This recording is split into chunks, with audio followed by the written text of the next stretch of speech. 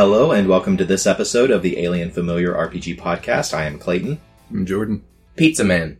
It's Kyle. I was trying on a new name. I didn't like it. I'm immortal, so I'm bored. Before we get started, you can find show notes and more at alienfamiliar.com. You can email us at alienfamiliarmedia@gmail.com. We are on Facebook, and we also have a Patreon, patreon.com/alienfamiliarmedia. So if you enjoy our content and would like to help us out with hosting costs, any help would be greatly appreciated. And as Kyle already kind of alluded to, we are talking about the psychology and sociology of immortality, its effects on an individual's way of thinking, and the way that a culture and a society would operate if there were some or all of its members immortal. I'll tell you this, Clayton. It makes you speak out in podcasts, desperate for a gag, a laugh, something to get the attention of your friends, reminding yourself that there's meaning to this life. It's not good. It's not pretty. So how did you attain immortality if you're talking about... If you're talking about this from first-hand experience, which it sounds like you're trying to. I got it through a jelly bean. And when they say every flavor, they mean every flavor.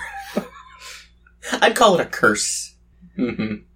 So was this jelly bean flavored like the immortal apples, or the golden apples that caused immortality in Greek mythology, the apples that caused immortality in Norse mythology, or the peaches that give immortality in Chinese mythology? It tasted more like a dirty old metal cup. I drank from this weird grail. That was the taste of that jelly bean. That's interesting, because Hebrew mythology, the apple's how you lose immortality. Yep. Huh. Can't trust those apples. What other ways are there to gain immortality? Before we get into that, what exactly are we talking about with immortality? That's what I want to know. Are we talking about you just live forever? Like, you're still gonna age in some way. You'll still be old.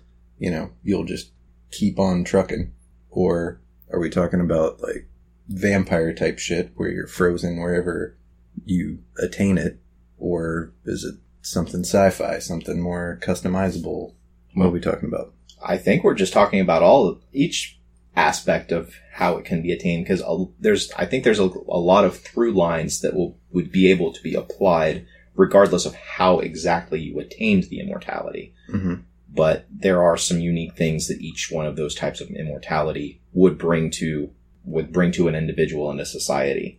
Like, you're talking about, like, some sort of an arrested development where like, for instance, the hero Hercules, who, when he was given immortality, he basically became frozen in that peak physical form that he was in right before he put on that poisonous cloak that caused him to want to burn himself alive. There's also attaining immortality at a particular point of your life and being frozen at that point, like you said, with, like, vampires, and a lot of vampire lore, or popular media, I should say. Like, an individual becomes static in that form. Like, if you became a vampire when you were 18, then you would always appear 18. If you became a vampire when you were 8, you would always appear as a child. If you attained attained the embrace whenever you were in your 70s, you would always be this old man. Mm-hmm. I think most people think of and want that peak physical ability and development forever. Nobody wants to be an 8-year-old forever. Nobody also wants to be Tithonus in Greek mythology. Damn it, Clayton! That was mine! I looked him up. Go ahead. Ugh. Go ahead, tell us about Tithonus. Oh, it's a good one. It's a good one. Are you giving me the go-ahead? I'm giving you the go-ahead. Well, he was taken as a lover by Eos, goddess of the dawn. Granted eternal life when Eos, wanting her mortal lover to be immortal like her, asked old Zeusy, make my lover immortal. Eternal life. But she forgot to ask for eternal youth, the dumb idiot! And so fucking, Catch-22 McZeus boy, McLightning tosser, he is just like, your wish is granted. And the dude just ages. And according to the Homeric hymn to Aphrodite, but when loathsome old age pressed full upon him, and he could not move nor lift his limbs, this seemed to her in her heart the best counsel. She laid him in a room, and put to the shining doors. There he babbles endlessly, and has no more strength at all, such as once he had in his supple limbs. Just a fucking babbling skeleton! Mm-hmm. There's a different version of that same myth where he eventually is given mercy of being transformed into a grasshopper. Why? I don't know. Weird. Because grasshoppers look like old men. Oh, and they have that, like, goo that comes out of their mouth, you know? You think he's still in the grasshopper? Like, is he still cognizant? Yeah, probably. Oh, God. That brings up a sort of a moral point from Zeus there. I don't see any way how someone could live forever and not eventually just devolve into just total cruelty just for lack of any connection with anyone else or just out of boredom. Mm-hmm. Like, sooner or later, you know, I mean, we see that already with, you know, the top 1% that's completely detached from everyone else in society. Like, they don't give a fuck. Now imagine you have that for 3,000 years. Mm-hmm. Like, there'll be children looking at ants with a magnifying glass. I think a lot of that comes from a disparity in lifespan and toys in your sandbox. Because most of these, like, age-old tales about someone attaining immortality somehow, and we'll talk more about the ways here later, but someone attaining immortality remains in this realm, and even if there is a, you know, galaxy-spanning star empire, it's still in this realm, and someone's eventually going to get bored and go a little bit nutso and start cursing dudes to be grasshoppers.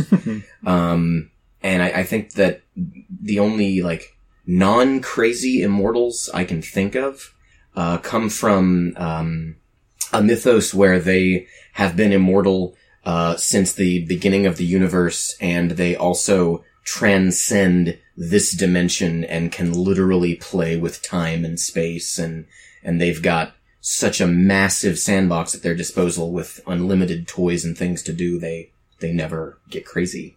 How is that not crazy?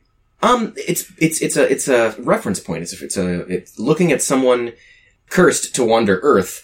They're gonna get bored because they don't have enough stuff to occupy them. Mm-hmm. And that person, because they were once I'm air quoting here, sane, normal Earthman, now they're this mad thing still stuck in Earth. Mm-hmm. But if a race was immortal from inception and can wander time and space doing things that I suppose to us humans might look crazy amongst their own kind and their own selves, it's just life. That's just what it is. The framework there is so massively different. You can't call them crazy.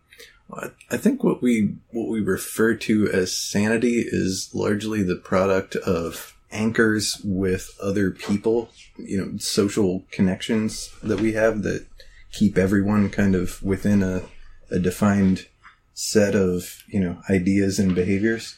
And we haven't talked about, you know, immortality as a society yet.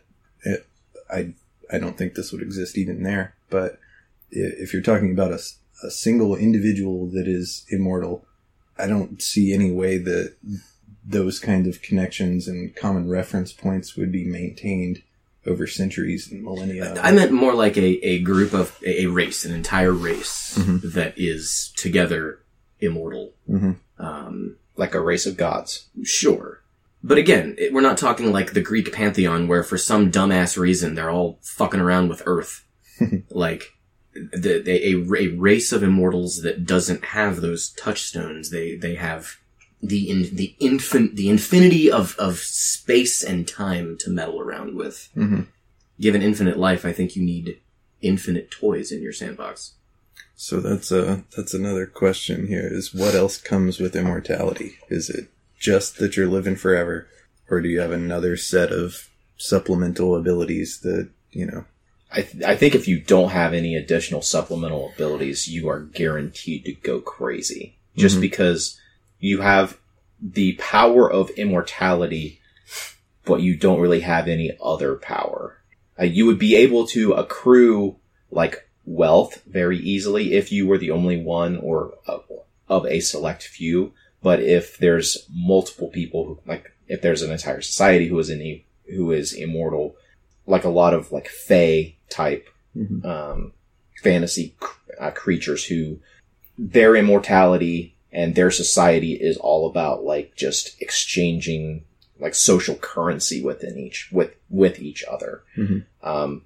But if you've got just one particular individual who is immortal, after they have basically all the money in the world and would quickly become a god to everybody else, because they would be able to provide this perspective of history, like you were talking about, where you don't see why that person wouldn't just start getting detached and fucked up and, like, being able to just decide, okay, for this 500 years, I'm going to be this absolutely cruel dictator who tortures everybody, because I know that in 5,000 years later, everyone will have forgotten, so I can be something completely different to them.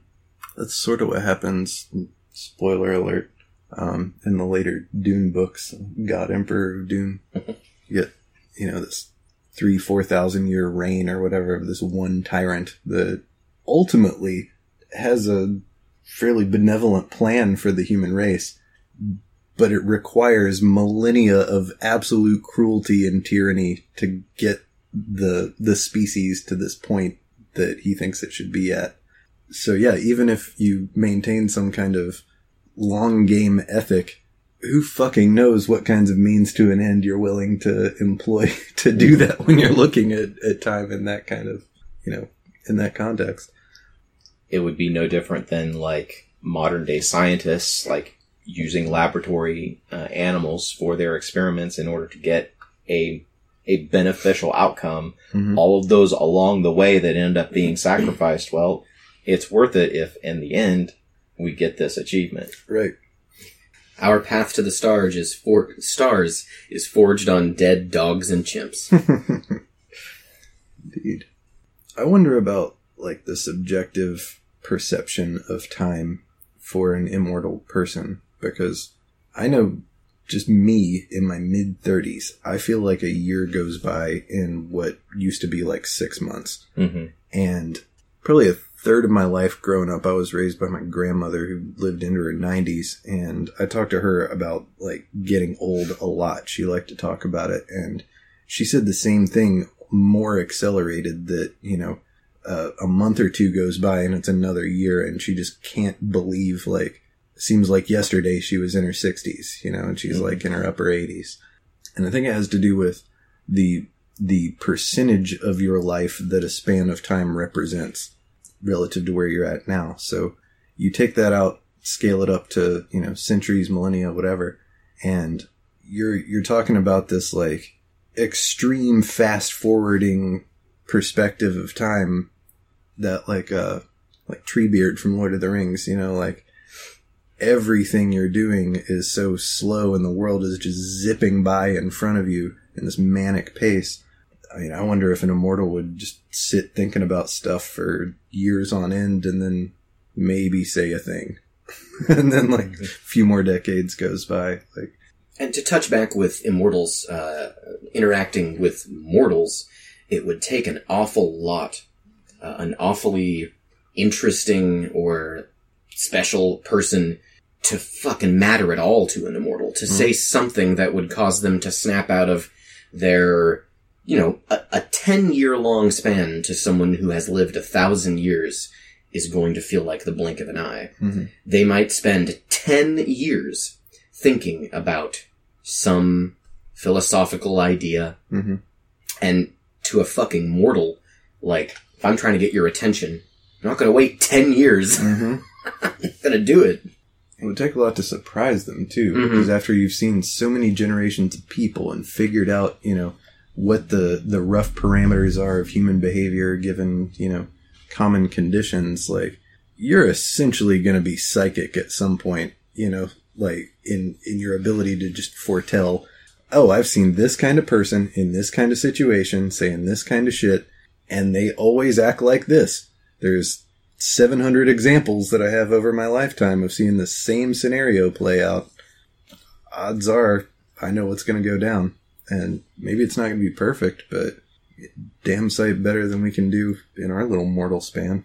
But if you're immortal and you don't keep that ongoing connection, like routine contact, it's only going to take a couple of centuries before you decide, okay, I'm going to go talk to people again, and you come out and like everybody is talking a completely different language. Well, that's interesting. I hadn't thought about that. That would be kind of refreshing. If you're an immortal and you get bored with life in 16th century Vienna, and then you go and fuck off to the rainforest for like 200 years and get to know like gorillas and hang out with the trees and shit, and then you come back, there's a whole new world of, colonization happening and exploitation and shit to explore, and people developing, different languages have developed in that time.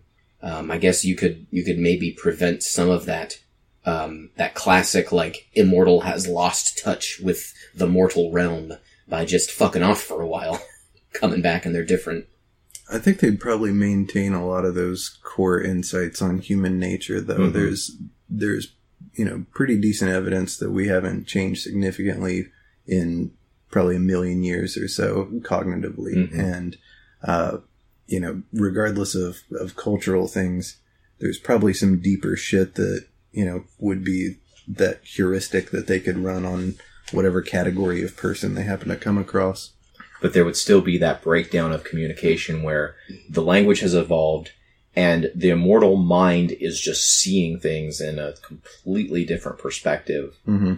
I mean, take somebody who is currently in their 90s and have them try to communicate with somebody who is 20 years old. Mm-hmm. There is an enormous gulf there mm-hmm. of understanding that just relying on human, your knowledge of human behavior isn't going to be able to, like, you're going to be able to understand what that person is doing, but you're not going to be able to understand what they are saying. Mm-hmm. And when you try to communicate, if you were the immortal trying to communicate with them, the younger person isn't going to understand mm-hmm. the concepts that you're trying to convey. Oh yeah, for sure. At some point that immortal is going to run into a depending on the source of it, if they're not like some kind of, cyborg, like linked into some, cloud computing thing or something, if they're just biological, there's going to be a finite amount of information that they can store in their head. I was saying before, I looked it up, and the best computational neuroscience estimate is about 2.5 petabytes of how much we can store in our brain. That's not a shitload. And over thousands of years, you're gonna run up on that pretty quick. And so, yeah, like, even if they keep some core, operating system of dealing with the world and other people or whatever, there's gonna have to be some amount of, like, working memory, even if that's, got a shelf life of centuries, where eventually they're gonna have to start, like, just forgetting shit and bringing new shit in, or else they're going to be this bizarre, like, pharaoh character walking around in New York having no concept of what's going on around them. So yeah, there would not be unlimited knowledge at their fingertips unless it's a magical or even cybernetic stuff that would have an upper limit. Give it enough time, though, and time has no meaning anymore. Could they not acquire an answer? Obviously, things that have been lost to the past, they could never find, but given a society that records everything in some way or another, and an immortal being with enough time, could they not have that infinite knowledge? They just need to find it. Well, if they've got enough time in the universe to, look for whatever answer there is in the universe, then of course, but what I'm saying is what they have at, immediate their recall. Immediate recall. Right. Like, And even if you record in some way all of that information, every method that we have devised for recording information is in some way impermanent. Even carving something into stone, the stone is going to wear down. This is true. Time. This is true. Your race to find something, to an immortal, well, it took me 800 years, but I finally found out what happened at the McDougal family reunion in 2040. I was curious, and here I've found it. I've found a rusty hunk of metal. Oh shit, this was the device they used to record the family reunion, and it won't play back the reunion. It drops to your knees. No! There's no McDougals left. It's completely irrelevant information. Relevance. That's, that'd be the toughest one to hang on to, I think. Because you're right, like, entropy in the universe is your ultimate enemy at that point. Like, you're this, like, statue walking through this universe made of mud, essentially. I think that I could be entertained for quite some time if, in addition to immortality, I was given the ability to, at a speed of, maybe not instantaneous, because that would, I'd burn through the content a lot quicker, but at a pretty damn rapid speed, traverse the galaxy. There's a lot of galaxy to look at. A lot of emptiness, too. But, bound to find something, right? How much of it's going to be the same old shit, though? Like, oh, here's another rock. It's got a bunch of nitrogen on it. Next. I mean, even traveling at the speed of light, it would take billions of years to traverse the current universe. Mm-hmm. Mm-hmm. Maybe, okay, a third thing. Immortality, traverse the stars, and also, like a Tinder app for sentient races. So that I could find them and seek them out and explore them. So you're touching on, like, if you are immortal, you have to you have to find something to occupy this time. I think so. One of my favorite examples of an immortal creature is from The Hitchhiker's Guide to the Galaxy. In that there is, I have the name written down somewhere, Bowerick Wowbagger, and he accidentally becomes immortal. And he, in the Hitchhiker's Guide to the Galaxy, there are some creatures that are immortal, and they were basically intentionally immortal.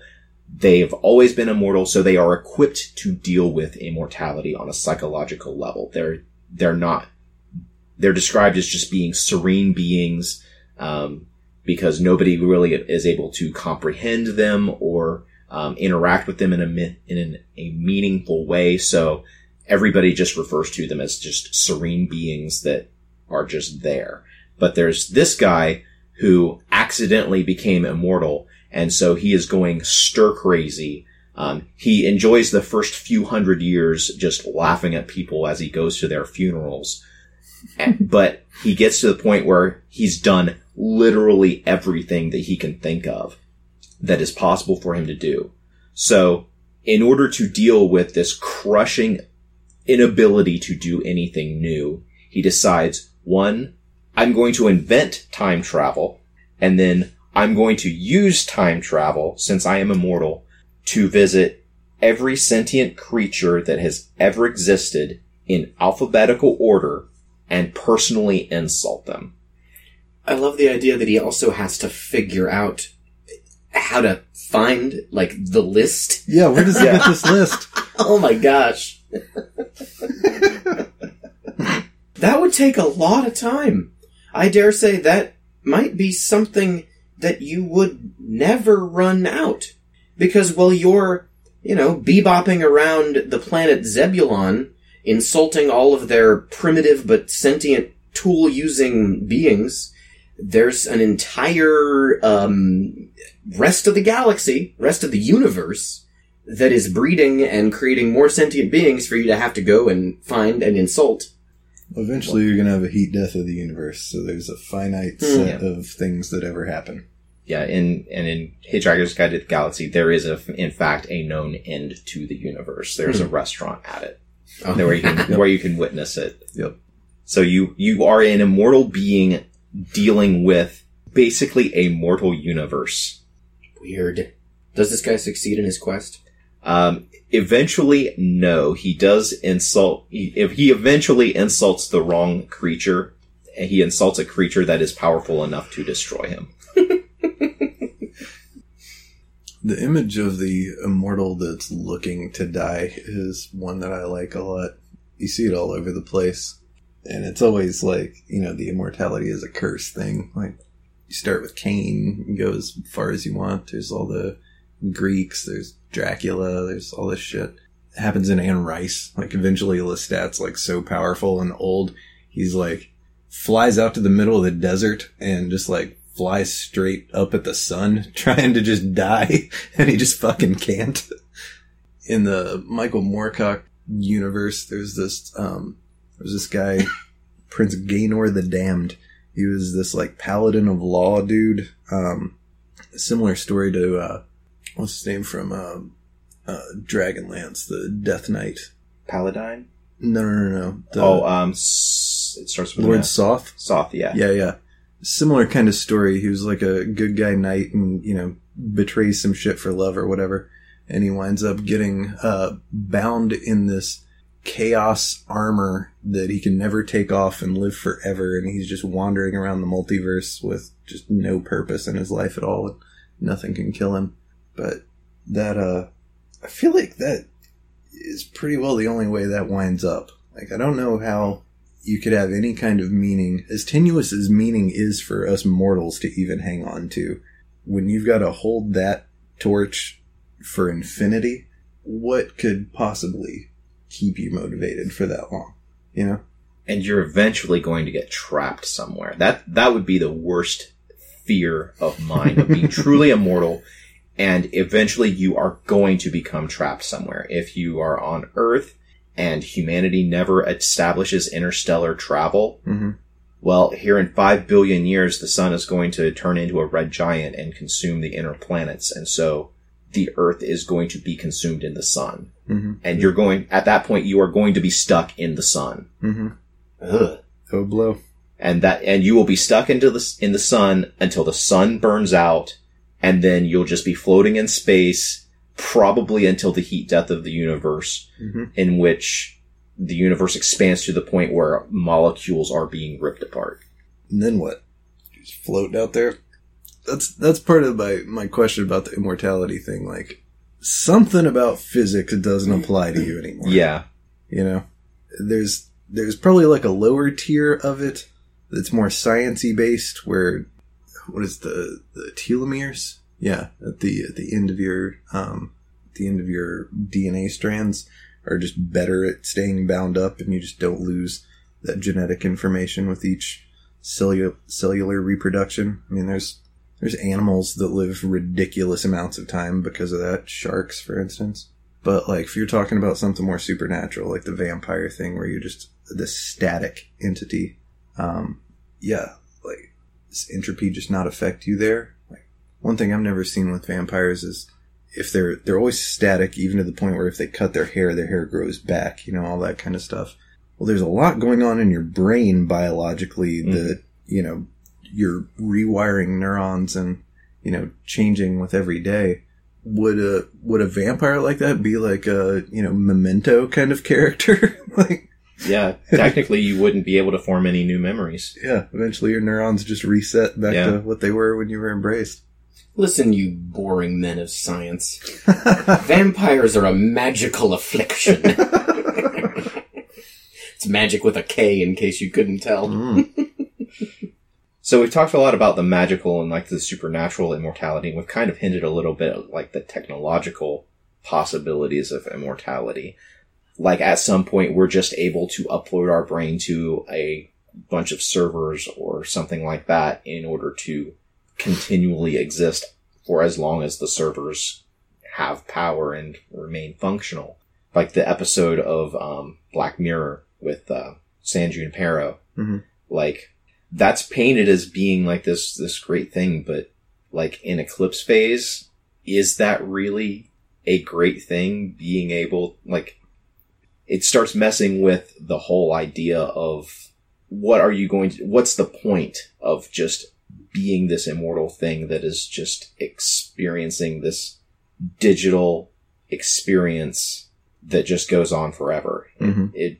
Eventually it would everything would lose meaning in the way that all of us can comprehend it.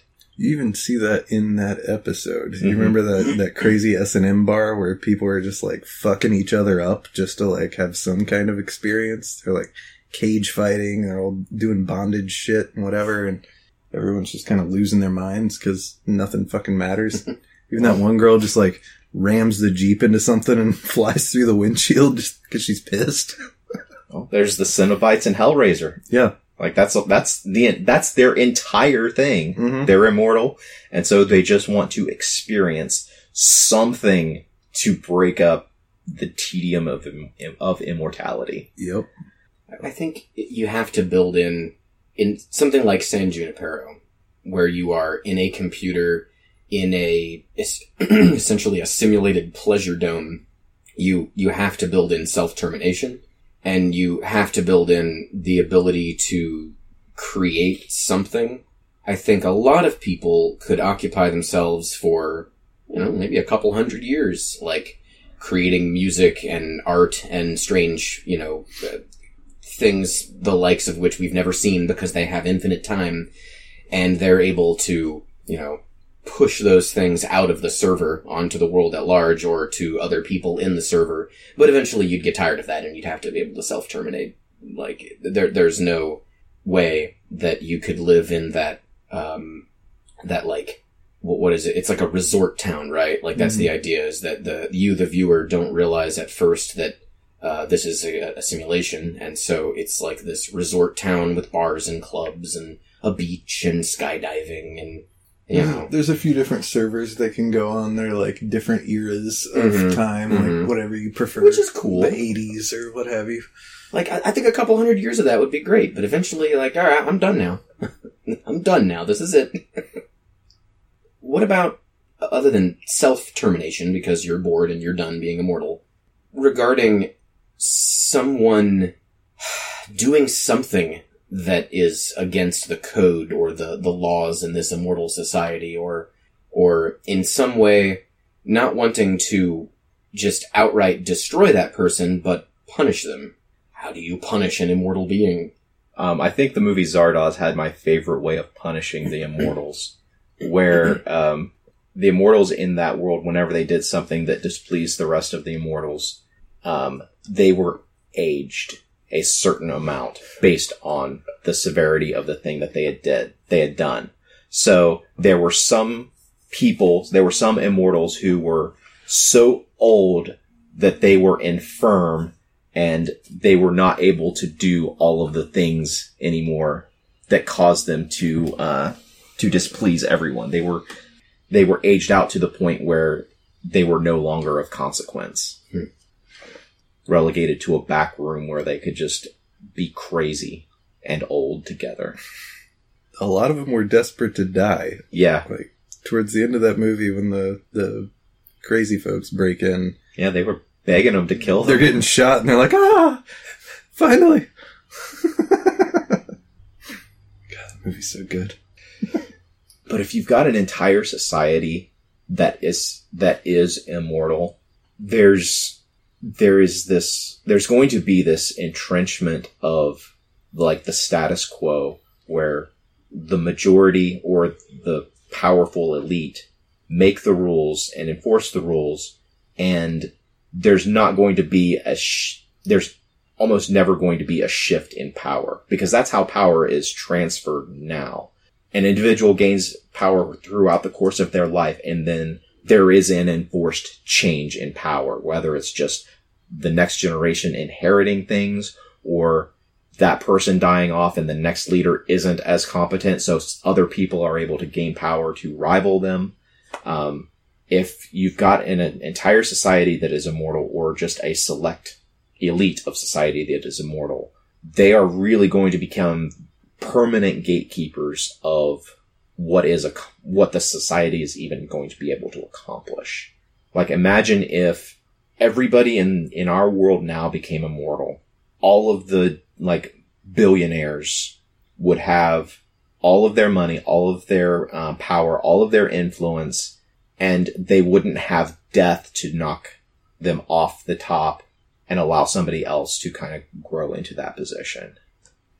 You know, when we started this podcast, I would have agreed with you, and I mostly do, except for the permanent part, because of all of the shit that we've been talking about so far. I can't imagine any ruling status being so great that it will hold someone's attention for infinity. And eventually, I would think that those upper crust people would just lose interest and wind up abdicating, or just be so nuts that somebody locks them away because they're just literally not functional anymore. It would certainly drag societal evolution down to a snail's pace, but permanent's a long time, and I really don't think that any amount of control or privilege or whatever would keep someone engaged forever. It'd be damn hard to overthrow them as long as they're into it. Mm-hmm. And they would, like we were saying before, they would have like multi-generational plans in motion.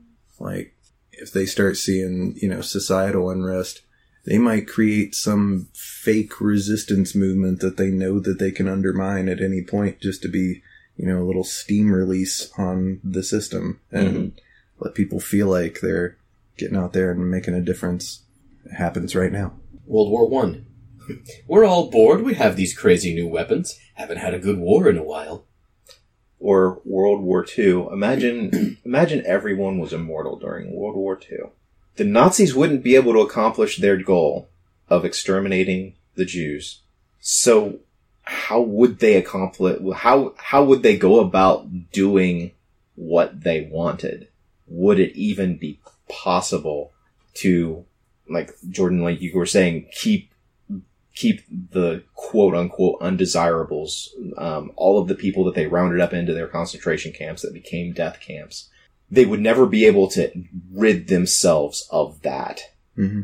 Yeah, you're right. An eternity is awfully long time, and eventually, the more I think about it, the more I can't comprehend just how complex machinations would be. Mm-hmm. If everybody was immortal, everybody realized that we have to plan this out long term.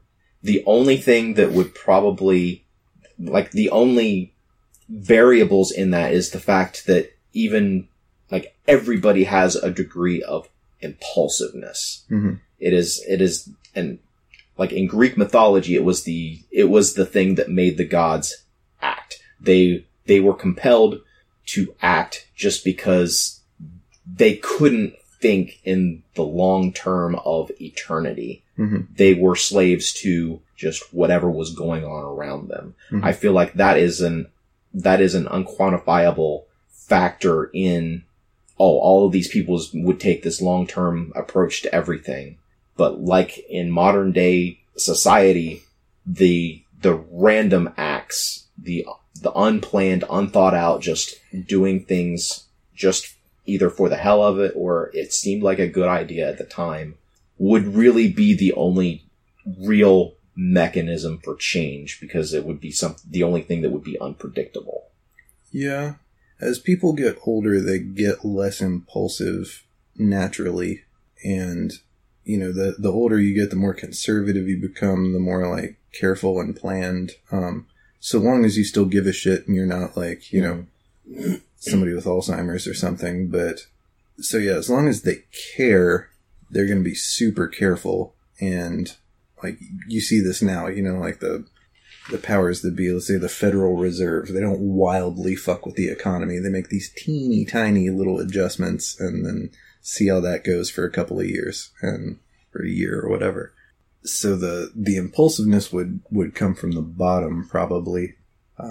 Maybe once every couple of centuries, some immortal would get a wild hair and decide to do something nuts just to shake it up. But I know I talk about Dune a lot, but it's the best, like, fictional study I've seen on, like, super deep time and society and stuff like that. And the Bene Gesserits do exactly what you're talking about, and that's where the God Emperor gets that idea of, like, millennia-long cultural shaping. Like, they're inventing religions because they know that in millennia from now it'll serve them for some reason, and like these super subtle little things along the way to make everyone still feel like they're making free choices, but changing the superstructure of society over that time scale so that everyone's always thinking within the frame that they've defined.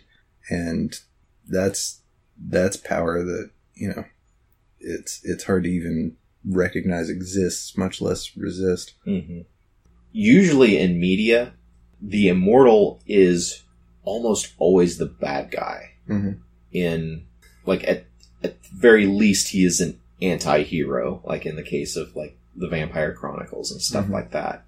And I think that kind of goes to the whole idea that the immortals represent the status quo. The immortals represent resistance to change. Mm-hmm.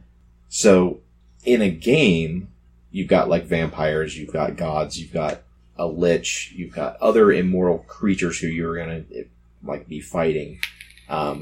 There aren't really very many games where you actually participate in the immortality. You've got Vampire the Masquerade. There's a game that came out several years ago now called Amaranthine. And it was kind of like a Highlander type game, only the immortality was a reincarnation. Your character could die, but then a couple of years later you would be reborn, and whenever you reached adulthood, you would gain access to all of the memories over all of your lifetimes. So the intent of that game was to mimic, like in the Highlander movies and the TV series, where the main character would, like, have flashbacks to, like, all of the things they had done over the past and, like, had interactions with this particular person they were with now. That game was emulating that, where you had, like, somebody who, like, in past lives has been your lover or has been your enemy or has at various times been both. Mm-hmm. And the way that you would deal with your immortality and basically living through new eras, but you're still kind of the same old person that you have always been. Like Jordan, you were saying about how, like, fundamentally humans are still the same, even though all of these other trappings of, like, society and stuff are different. The goal of that game was to see how humans are the same, but they're just reacting to different things that are currently being developed. Mm-hmm. And in Vampire, that's also, like, about usually in Vampire, you're playing neonates, you're playing newly created vampires most of the time, and you're railing against that immortal power structure. You're fighting against the prince and the established order of things to get yours, to earn your share of power. I'm not sure if there's a question in there. Well, instead of playing a character railing against the immortal frame, it would be interesting to play a group of immortals doing something like the Bene Gesserits in Dune, something like a long-term plan, such that, like, each session of your game might be separated by 1,000 years. Or, you know, you do a sequence of sessions and then the group agrees, okay, we've, you know, built our deck here. Let's see how the cards fall. And then you time skip 1,000 years and the DM says, you know, well, your reincarnated selves, arrive or are born or come into cognizance to realize that your plans went awry. You know, something changed. Or your plans went very well. And to have this sort of, like, subtle, slow burn, long-term building towards something would be interesting. I guess, in a sense, instead of railing against the unchanging immortals, you are the immortals trying to change things. Also, now you've made me realize I want to play a Highlander game. It'd be awesome. I think we're all realizing that to sit as a mortal and really comprehend, just sit there and grok immortality, it's nigh impossible. Every time you think of an idea, every time you think of some kernel of realization, you realize that, multiply that by 1,000,000 and stretch it out to the ends of infinity, and that kernel of realization is no longer relevant. Mhm.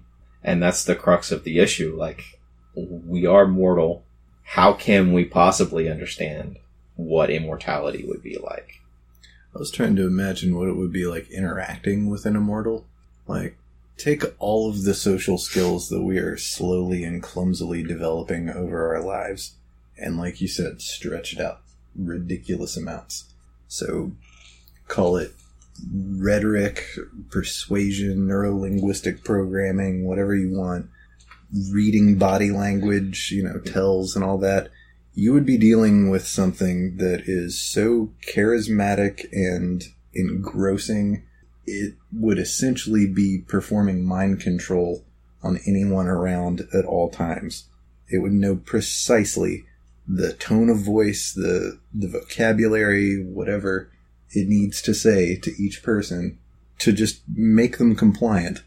I mean, we can look at, people who are way far on that spectrum right now, and it's already extraordinary. If somebody focused on that for hundreds of years, we wouldn't stand a chance. So immortality is scary. Yeah. I think that's the that's the core of it here. What if Adolf Hitler had a century to write a speech? Do we want to move on to geek things? There are no geek things. There's only the inevitable death of the universe, Clayton. So one of my geek things, kind of in the vein of immortality. While this isn't immortal yet, it is definitely old. I don't remember where. I'm blanking on where it is. It's somewhere in Southeast Asia. There is a restaurant that has had the same cauldron boiling for soup for 45 years. Whoa. That's a pot of brown. They go through all the stuff that's in there. They go through it in a day, but they're constantly replenishing it.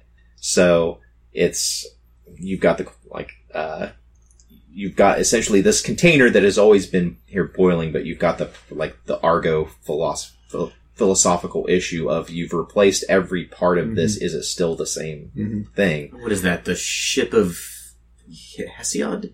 Ship of Jason. This is not important. I thought it was different. Continue. So that's my geek thing, is that there is this soup that has been simmering for 45 straight years, and people are continuing to eat from it. What's the Yelp review on that? Ship of Theseus. Theseus. Okay. Yeah, I had to look that up. I couldn't remember. It's a cool thought experiment. I like that. But wait. So at nighttime, they keep the pot boiling, I guess? I think so. Interesting. There's a YouTube video. It's been a couple of weeks since I've watched the YouTube video. That was actually the inspiration for this episode. That's why I started thinking about immortality. I saw this video about this soup. I started thinking about longevity. Well, I'll continue with the theme. The oldest continually operating Chinese-American restaurant. Where might you guys think that restaurant would be? Oklahoma. San Francisco? Clayton was closer. Butte, Montana. The Pecan Noodle Parlor. Opened in 1911 by immigrants. Still open. It has to be immortality and food related, Clayton. Mortality and food. It's pretty tough. Got a movie suggestion. We watched this last night. 1992 cyberpunk classic starring Emilio Estevez, Rene Russo, Mick Jagger, and Anthony Hopkins. This film is called Free Jack. Awesome movie. It is set in a futuristic dystopian 2009 where rich people contract with these sort of time-traveling kind of mercenaries to locate a point where a person died in history, grab their body with this time machine at the instant of their death, so that the rich people can then transfer their consciousness electronically into the younger person's stolen body. I'm not going to say it's a good movie, but I will say it's a great movie. Free Jack. All right, guys, what do you say we stop this bullshit and start rolling some dice? What's the point?